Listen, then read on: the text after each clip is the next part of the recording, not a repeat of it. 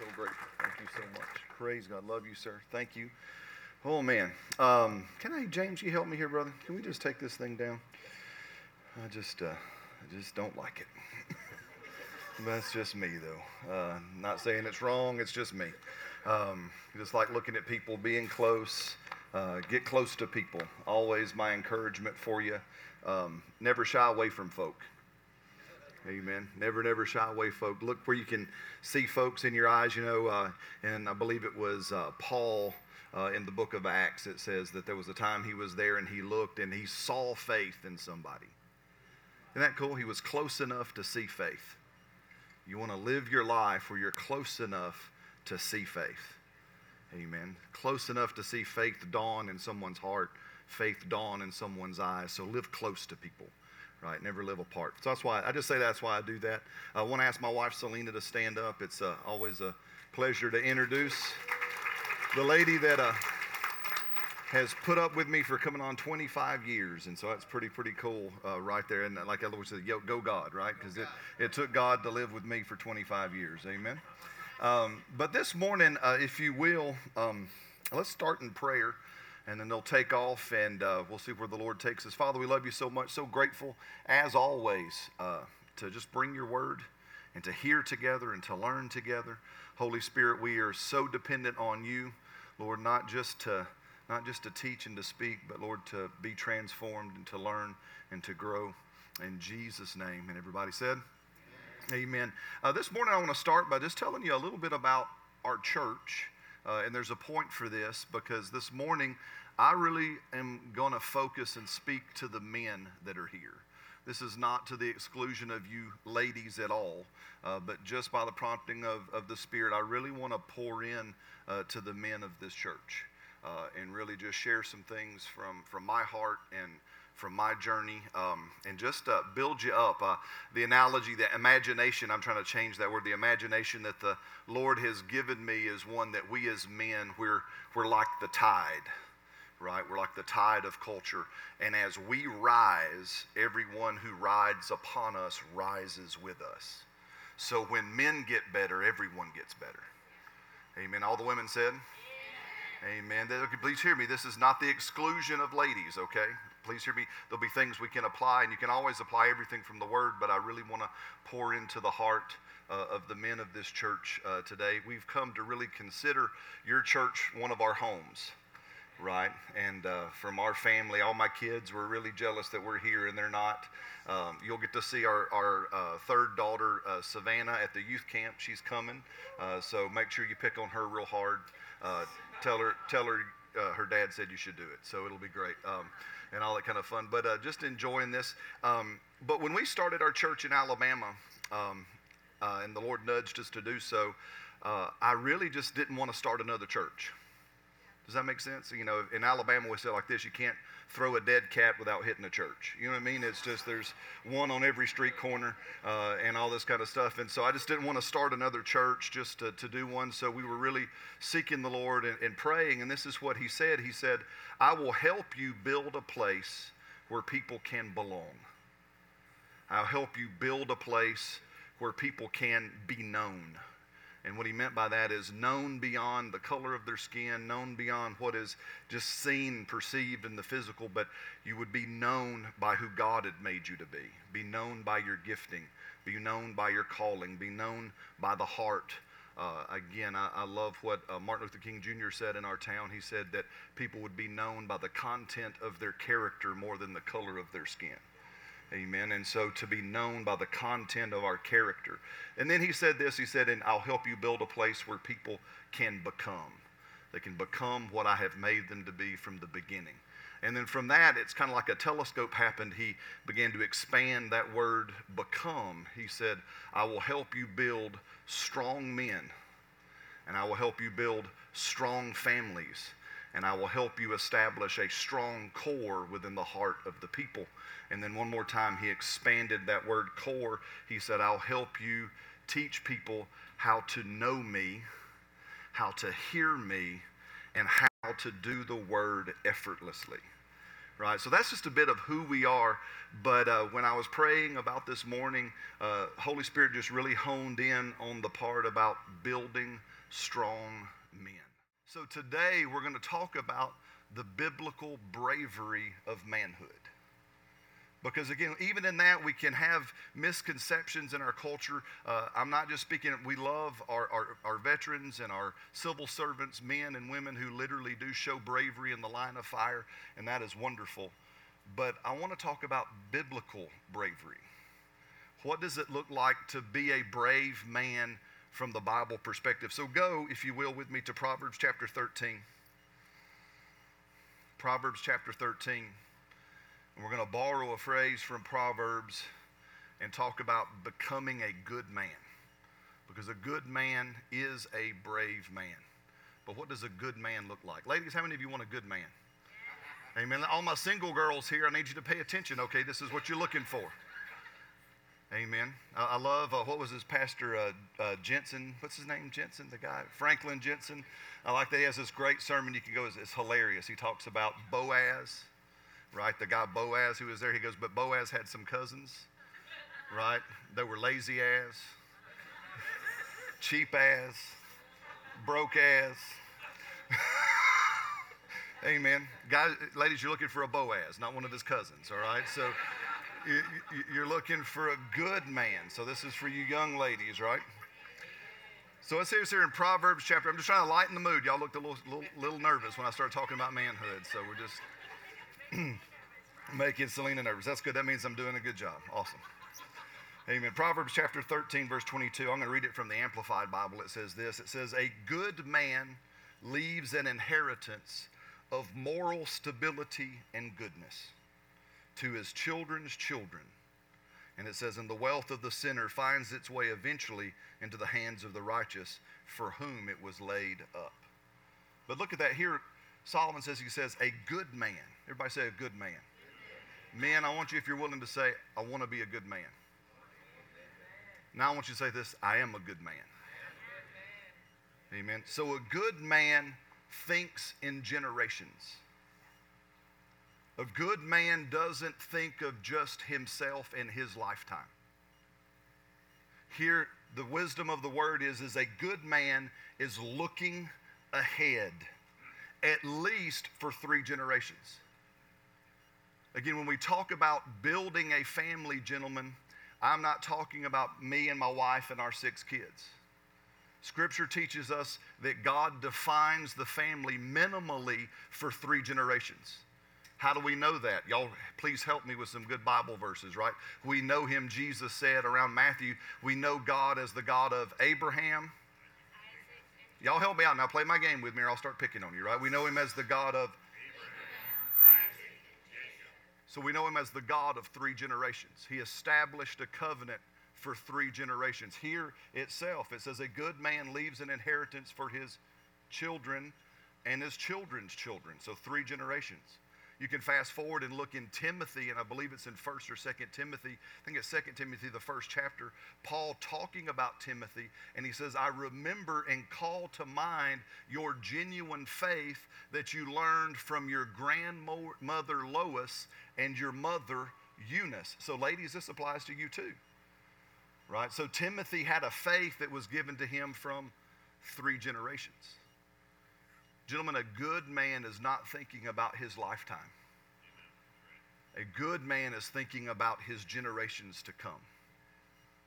Because a good man thinks in generations. It's my desire with all my heart to not just be a father today, but my desire is truly to be a patriarch for my family. Right? I understand that for me, and maybe you're like me, in my family in many ways, I am like Abraham. I am the first of many to break away and to follow after God. Anybody else like that besides me? That you might be. I remember when we lived in Canada, it was interesting. We pastored for 10 years in Canada, and I started talking to our people that the Lord sent us, and I discovered that probably well north of about 70-75% of our people were first-generation Christians. They were the first one in multiple generations to put their faith in Jesus Christ. They were really like Abraham, right? Someone who is breaking away and starting a new line, right? But to do that well, guys, we must think about generations ahead. Does that make sense? And to think generationally, that means then I also then have to be a man who thinks with a vision in mind. So first of all, I'm a man who thinks in multiple generations. Next, I'm a man who is hungry for a vision from God. I'm hungry to see, it says, and I didn't write this down, y'all have to look it up later, but in Proverbs, right, we know this, it says, without a vision, what happens? It says the people perish, right? You remember that verse that without, I love what it says in one translation, without a prophetic vision from God, then the people perish. I love for all my Spanish folk here, I love what the Spanish Bible says with that verse. It says, sin visión profética se desenfrena la gente. It says that the people live life without breaks. See, vision just doesn't tell you what to do, it tells you what to not do. Vision gives you the ability not only to say yes to things, but it gives you the ability to say no to things. And it says that people that have no vision, no revelation from God about where He is taking them, it's like driving a car without brakes. You ever had that happen to you before? You ever been, remember when we were a kid, my mom had a 1976 kind of minty green exterior with a dark Kelly green leather interior Lincoln Town Car. Ugliest car on the planet, right? Thing was like half a block long. It was huge, right? And we're going down a hill in Alabama, and it was a hill, leaving our house, it went down a hill, and it hit Cane Creek Road, and it teed.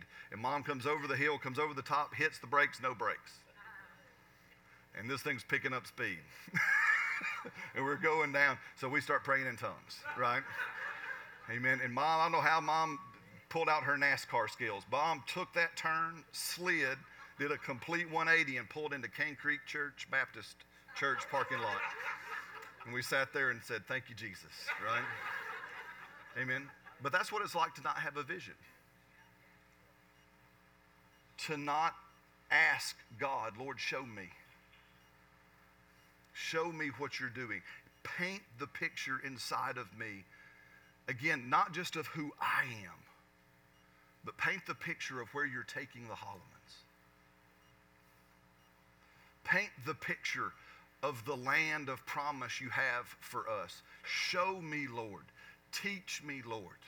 Guide me. Does that make sense? Because we're not living for just us, right? I pray with all my heart that every one of you loses the vision of retirement. I'm saying, this side seems excited. Y'all all right? I do. I pray with all my heart none of you have a number in mind that tells you when to stop. Because statistically, those who sit there and say, I'm going to stop and I retire, they die within 5 years. Because God didn't make you to stop. God didn't put any quit in you. Oh, amen. Praise God. Amen. And God wants to give you and has for you a vision that lasts well beyond your lifetime. This all right? Okay, we're just going to go. I mean, I love what we're readers and stuff. I encourage you. It's a little bit dry like cracker juice. That's a joke. You can laugh. But there's a book, it's written by William Bradford. It's called Of Plymouth Plantation. If you remember, Bradford was the governor of the Plymouth colony that came over, right? And so of Plymouth Plantation, you read through it, tells their journey. But in the first chapters, he lays out the 4 reasons why they journeyed to the Americas. And he tells us why, but my favorite is the 4th one.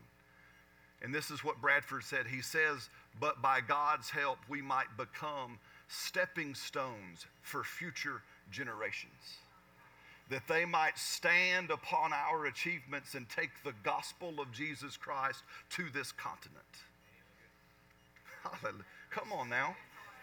Aren't you glad there were folks who had a vision bigger than their life? Aren't you glad there were folks who said, I'm going to take my life and turn it into a stepping stone? I'm going to turn my accomplishments into a paver that will lay down so that others will stand upon me and go further because of who I am.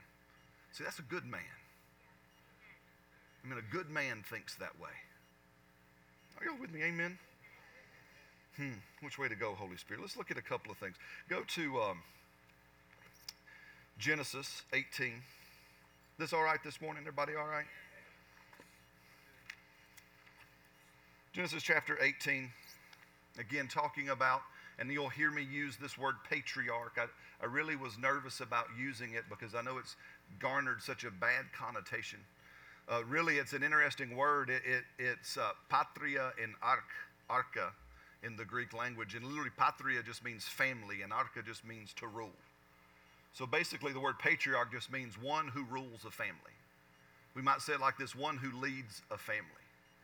Right? One who guides a family. Again, gentlemen, that's our privilege. Amen. If you're here and you have a family, you're a patriarch. Amen. You're one who's ruling, who's leading, guiding, directing your family. Amen. And it's all right. And ladies, if you're here and you're alone, you're a single mom, then you're a patriarch too. You'll hear this is not exclusionary. But notice, have you ever wondered, talking of patriarchs, why God picked Abraham? I'm the only one. Okay, gotcha. You ever wondered? Ever says, so God looks across and he says, I'm going to pick Abraham. I'm going to choose that guy. Now, we know it wasn't for his stellar character, because he's the dude that sold his wife up the river twice. Right? Selena might have given me once for that. Maybe. And then that would have been it. I'd have been done. Right? It'd have been a funeral. But no, Abraham sold Sarah up the river twice, 2 separate kings. Amen. So it wasn't that he was a great stalwart man of integrity. So why did God pick him? He tells us in Genesis chapter 18. It says in verse 17, and the Lord said, shall I hide from Abraham what I am doing? Since Abraham shall surely become a great and mighty nation, and all the nations of the earth will be blessed in him. For I have known him in order, now notice this, that he might command his children and his household after him. Why did God pick Abraham? Because he knew Abraham would teach his family. He knew that Abraham, at least when he heard the instruction from the Lord, Abraham had the heart that I will put this into the children God gives me. I will put this into my whole household. I will put this into my servants. I will put this into those who work for me. I will put this into those who are connected to me. I will take the covenant relationship of God and I will make sure it gets passed on. Amen. See, that's a good man. That's a good man who says, I'm not going to keep my faith to myself. I'm not going to keep my faith private. This is not just a personal matter. Amen. No, but this is something that if God has entrusted it to me, it's the greatest treasure. Again, Paul said in the New Testament, man, we have been given a treasure placed within an earthen vessel. Not that we would hide that treasure, but that we would invest that treasure. That we would invest that treasure of covenant relationship into our family. Praise God. Hallelujah.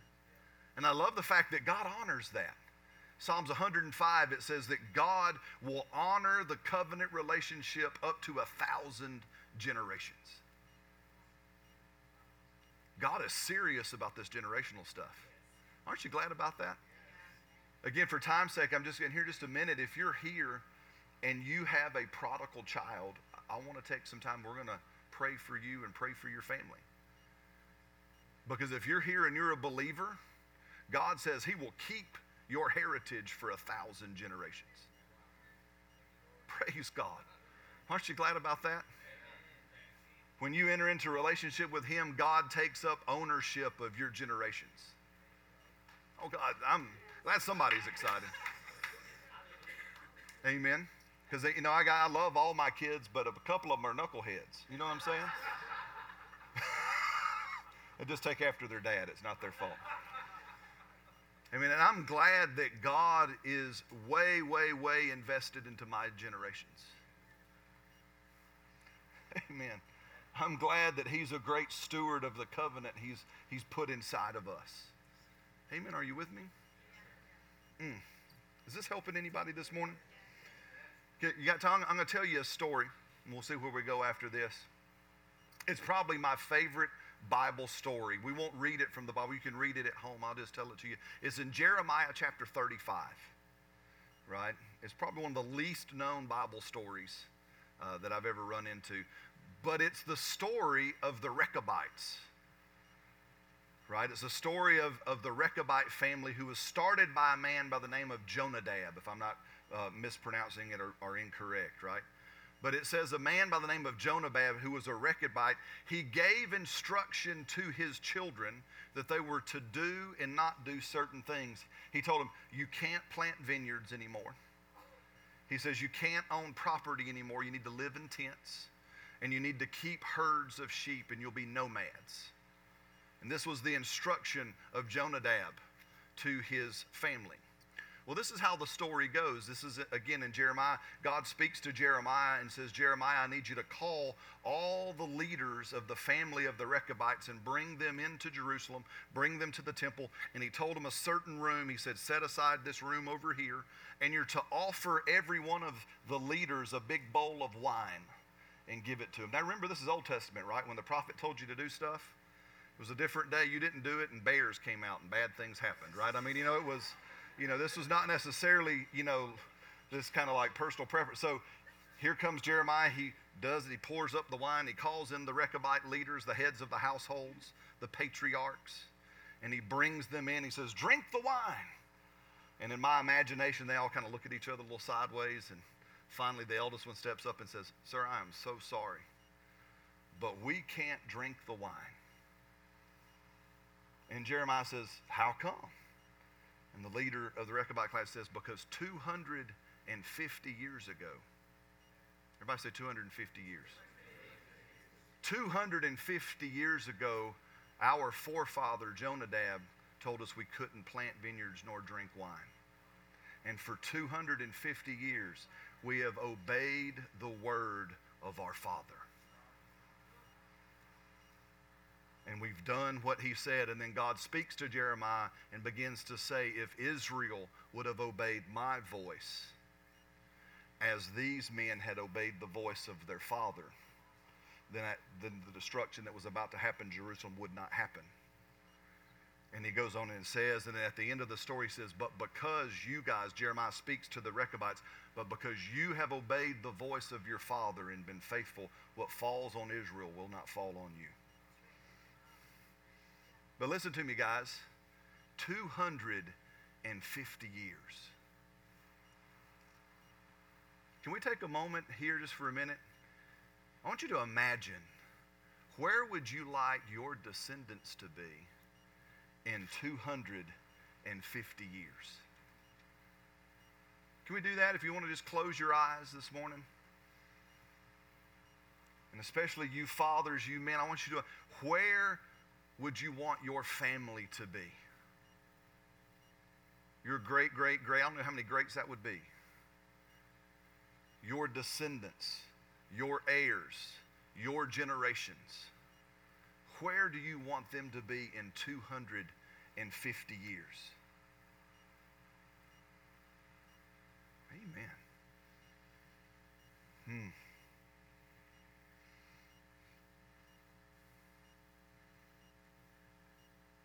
I mean, if you will, if you begin to see something, begin to take notes on that. Begin to write that down. Prayerfully consider.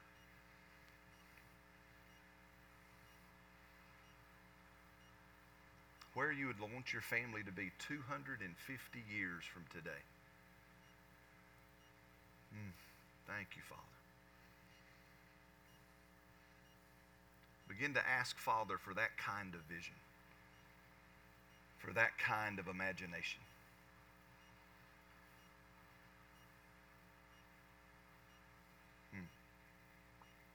Thank you, Lord. Amen. Can you see it? Is it beginning of a glimmer? Now, how many of you, to be honest, go, holy cow, what's this crazy guy from Alabama talking about? I understand that is not common for us. I understand that the culture of our nation that we live in is very myopic. The culture of our nation teaches us to think about me and possibly to get me to 65. You know, that's what our nation does. That's what we're taught, right? Man, just go to school, get good grades, go get you a good career, go work for a little while, save you up some money so that when you hit some mystic number that seems way distant, right? Our young people, how many of you young people you think 65 is like ancient? Come on now, be honest. Amen. I used to be that way. Hey, listen to me. I'm almost 50. Amen. So 65 is like one teenager away. You know, so all of a sudden I'm like going, holy moly, it's right here. But listen to me. You know you're eternal, right?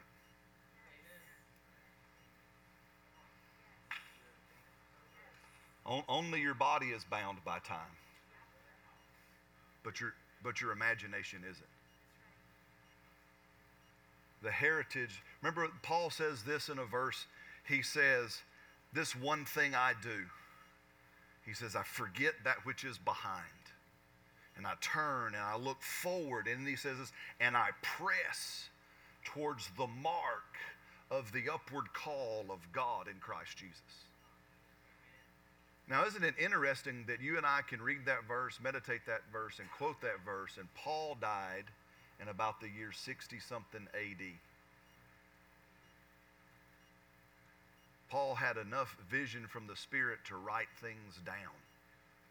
And you and I are still partaking of the ministry of Paul today. Come on, that's the upward call. The upward call is God has revealed things to you and shown things to you. Live your life today with the heart that I will capture the revelation of God with which He has given me, and I will freeze it for generations ahead. I will freeze it in time. I will freeze it in writing. I will freeze it. I will freeze it with one of these. And I'll leave a heritage for those who come behind me. I mean, again, not to get too far off, but, you know, Facebook, for all our woes, I love Facebook. It's the only way I've been able to actually consistently journal.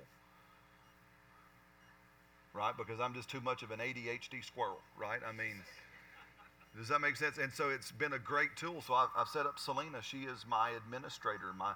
One day, either through death or whatever happens, if I die, she'll freeze Facebook and they'll lock it in place so that future generations can read it. Leverage what we have today. Why? To capture the revelation of God from you and freeze it for your heritage. I'm going to leave this one psalm and then I want to take time and pray. Psalm 78, I'm going to read it from the New Living Translation. Because again, I understand that what we've shared in this very, very brief time, there's so much more we could say. And again, as my daughter Audra would say, I hope just a little bit I fried your fritter. Amen. I hope just a little bit I've kind of expanded some things in you. At least that's all I had. I had 30 minutes to try to kick open a door and open up a new pasture for you to think in just for a second. Amen. 250 years. Where would you want your family to be? That starts today. And it starts like this. Psalms 78. O my people, listen to my instructions. Open your ears to what I am saying, for I will speak to you in a story. I will teach you hidden lessons from our past. Stories we have heard and known. Stories our ancestors handed down to us. We will not hide these truths from our children. We will tell the next generation about the glorious deeds of the Lord, about His power and His mighty works. For He issued His laws to Jacob. He gave instructions to Israel. He commanded our ancestors to teach them to their children, so that the next generation might know, even children not yet born, and they in turn will teach their own children, so that each generation should set its hope afresh and anew on God. not forgetting his glorious miracles and obeying his commands. Then they will not be like our ancestors, stubborn, rebellious, and unfaithful, refusing to give their hearts to God. So how does this begin? Tell your story. Tell your God stories to your children. When you sit at night, and again, and real quick, in Deuteronomy chapter 6, God gives us, interestingly, 4 windows of a day when it seems best to impart faith to our children. He said, you will diligently teach your children when you rise up.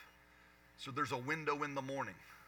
When you lie down, there's a window at bedtime. It says when you sit in your house. Amen. I always call that's dinner time or a meal time. And when you walk in the way. Now, most of us don't walk. Now, here, I love Phoenix. Y'all walk a lot more than Alabamians do. Alabamians drive everywhere, right? We have like almost no sidewalks. That's why we're fat, right? And so just throwing it out there. I mean, just being honest and stuff. So we call it drive time because nobody walks, right? And so, but listen, do you see that there's 4 windows? A morning time, a bedtime, a meal time, and the time when you're captured in a journey together, in a car or on a walk. God says, hey, listen, pay attention. These are windows for your story. These are windows when you tell your story and it goes into the hearts of your children. Amen. I've got to do a better job about that. I don't know about you. I truly do. I've seen things, I've experienced things, and I haven't told my kids. Right? So help me remember that, please. Does that make sense? But tell your story. How does this begin? Tell your God stories. Tell the stories of what God has done in your life. Amen. Record them. Write them down. Do something. Leave them as a heritage so that your generations will know the faithfulness of God in the land of the living. Amen. Praise God. Hallelujah. Well, if you're here today and you've got a prodigal child, if you want to just bow your heads, close your eyes. If you're here and you can say, Brad, I've got a child or maybe more than one child that's not following the Lord as they should or maybe they could. Would you just raise your hand? Let me see that. Does anybody hear that? That's you. Amen. Thank you for doing that. Thank you. Thank you. I see those hands all over, just different hands. How do you want to do this, Holy Spirit? I mean, if you're willing and you'd like to, and if you have a problem, would you stand up? Amen. If that's you and you've got a child that's not following God on, what I'm going to ask the church family to do is to look around. I want you to go and stand with those who are standing. Let the Holy Spirit lead and guide you and direct you to somebody. I want everyone to be involved. No one please stay seated and just watching. Amen. But get up and go and just put your hand on somebody. Amen. And let's agree. Just begin to pray as the Spirit leads you. Amen. Amen. And I'm going to pray here. And I'm going to pray with James.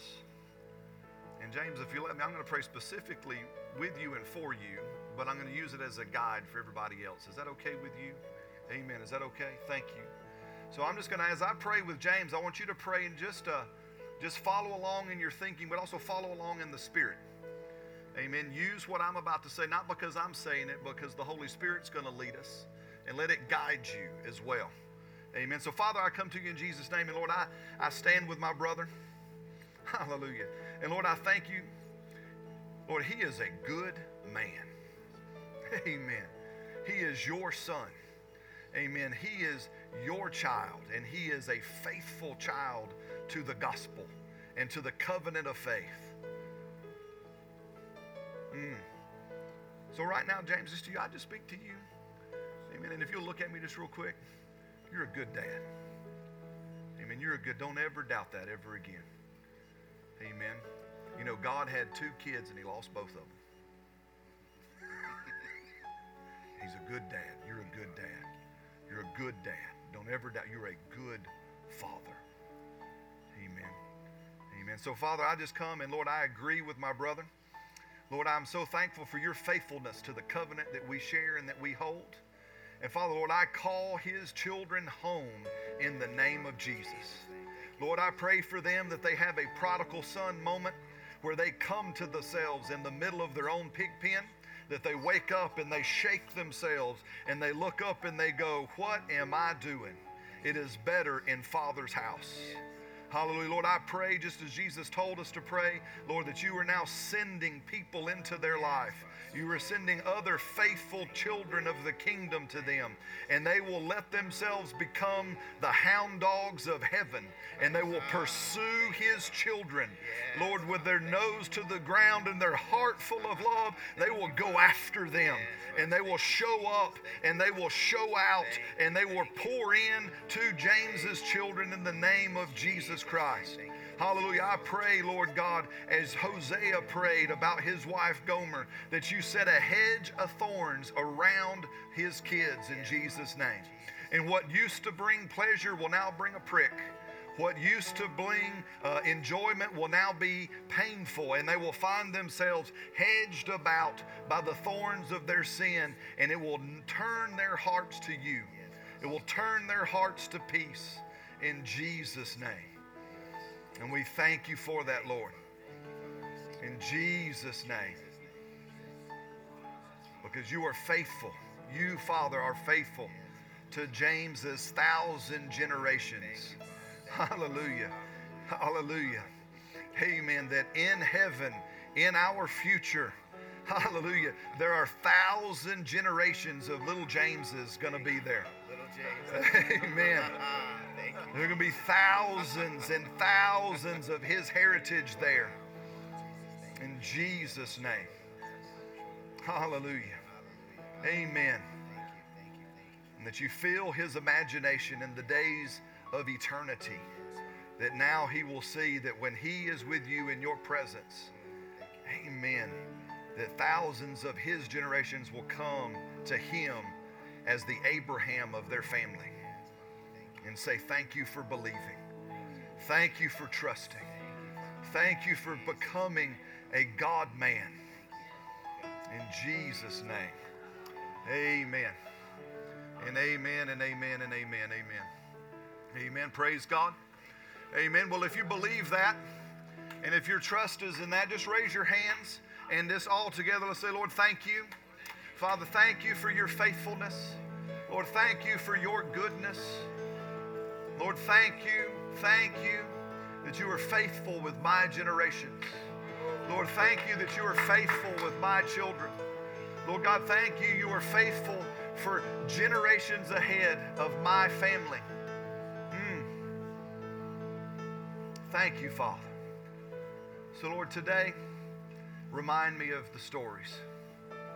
Lord, my commitment to you today is I will tell the stories. I will tell the stories of the things I've seen, the things you've done, Lord, the places you've shown up. Lord, your faithfulness to restore and redeem. So grateful for you, Father. So grateful to be called your son. In Jesus' name. Amen. Amen, amen, amen.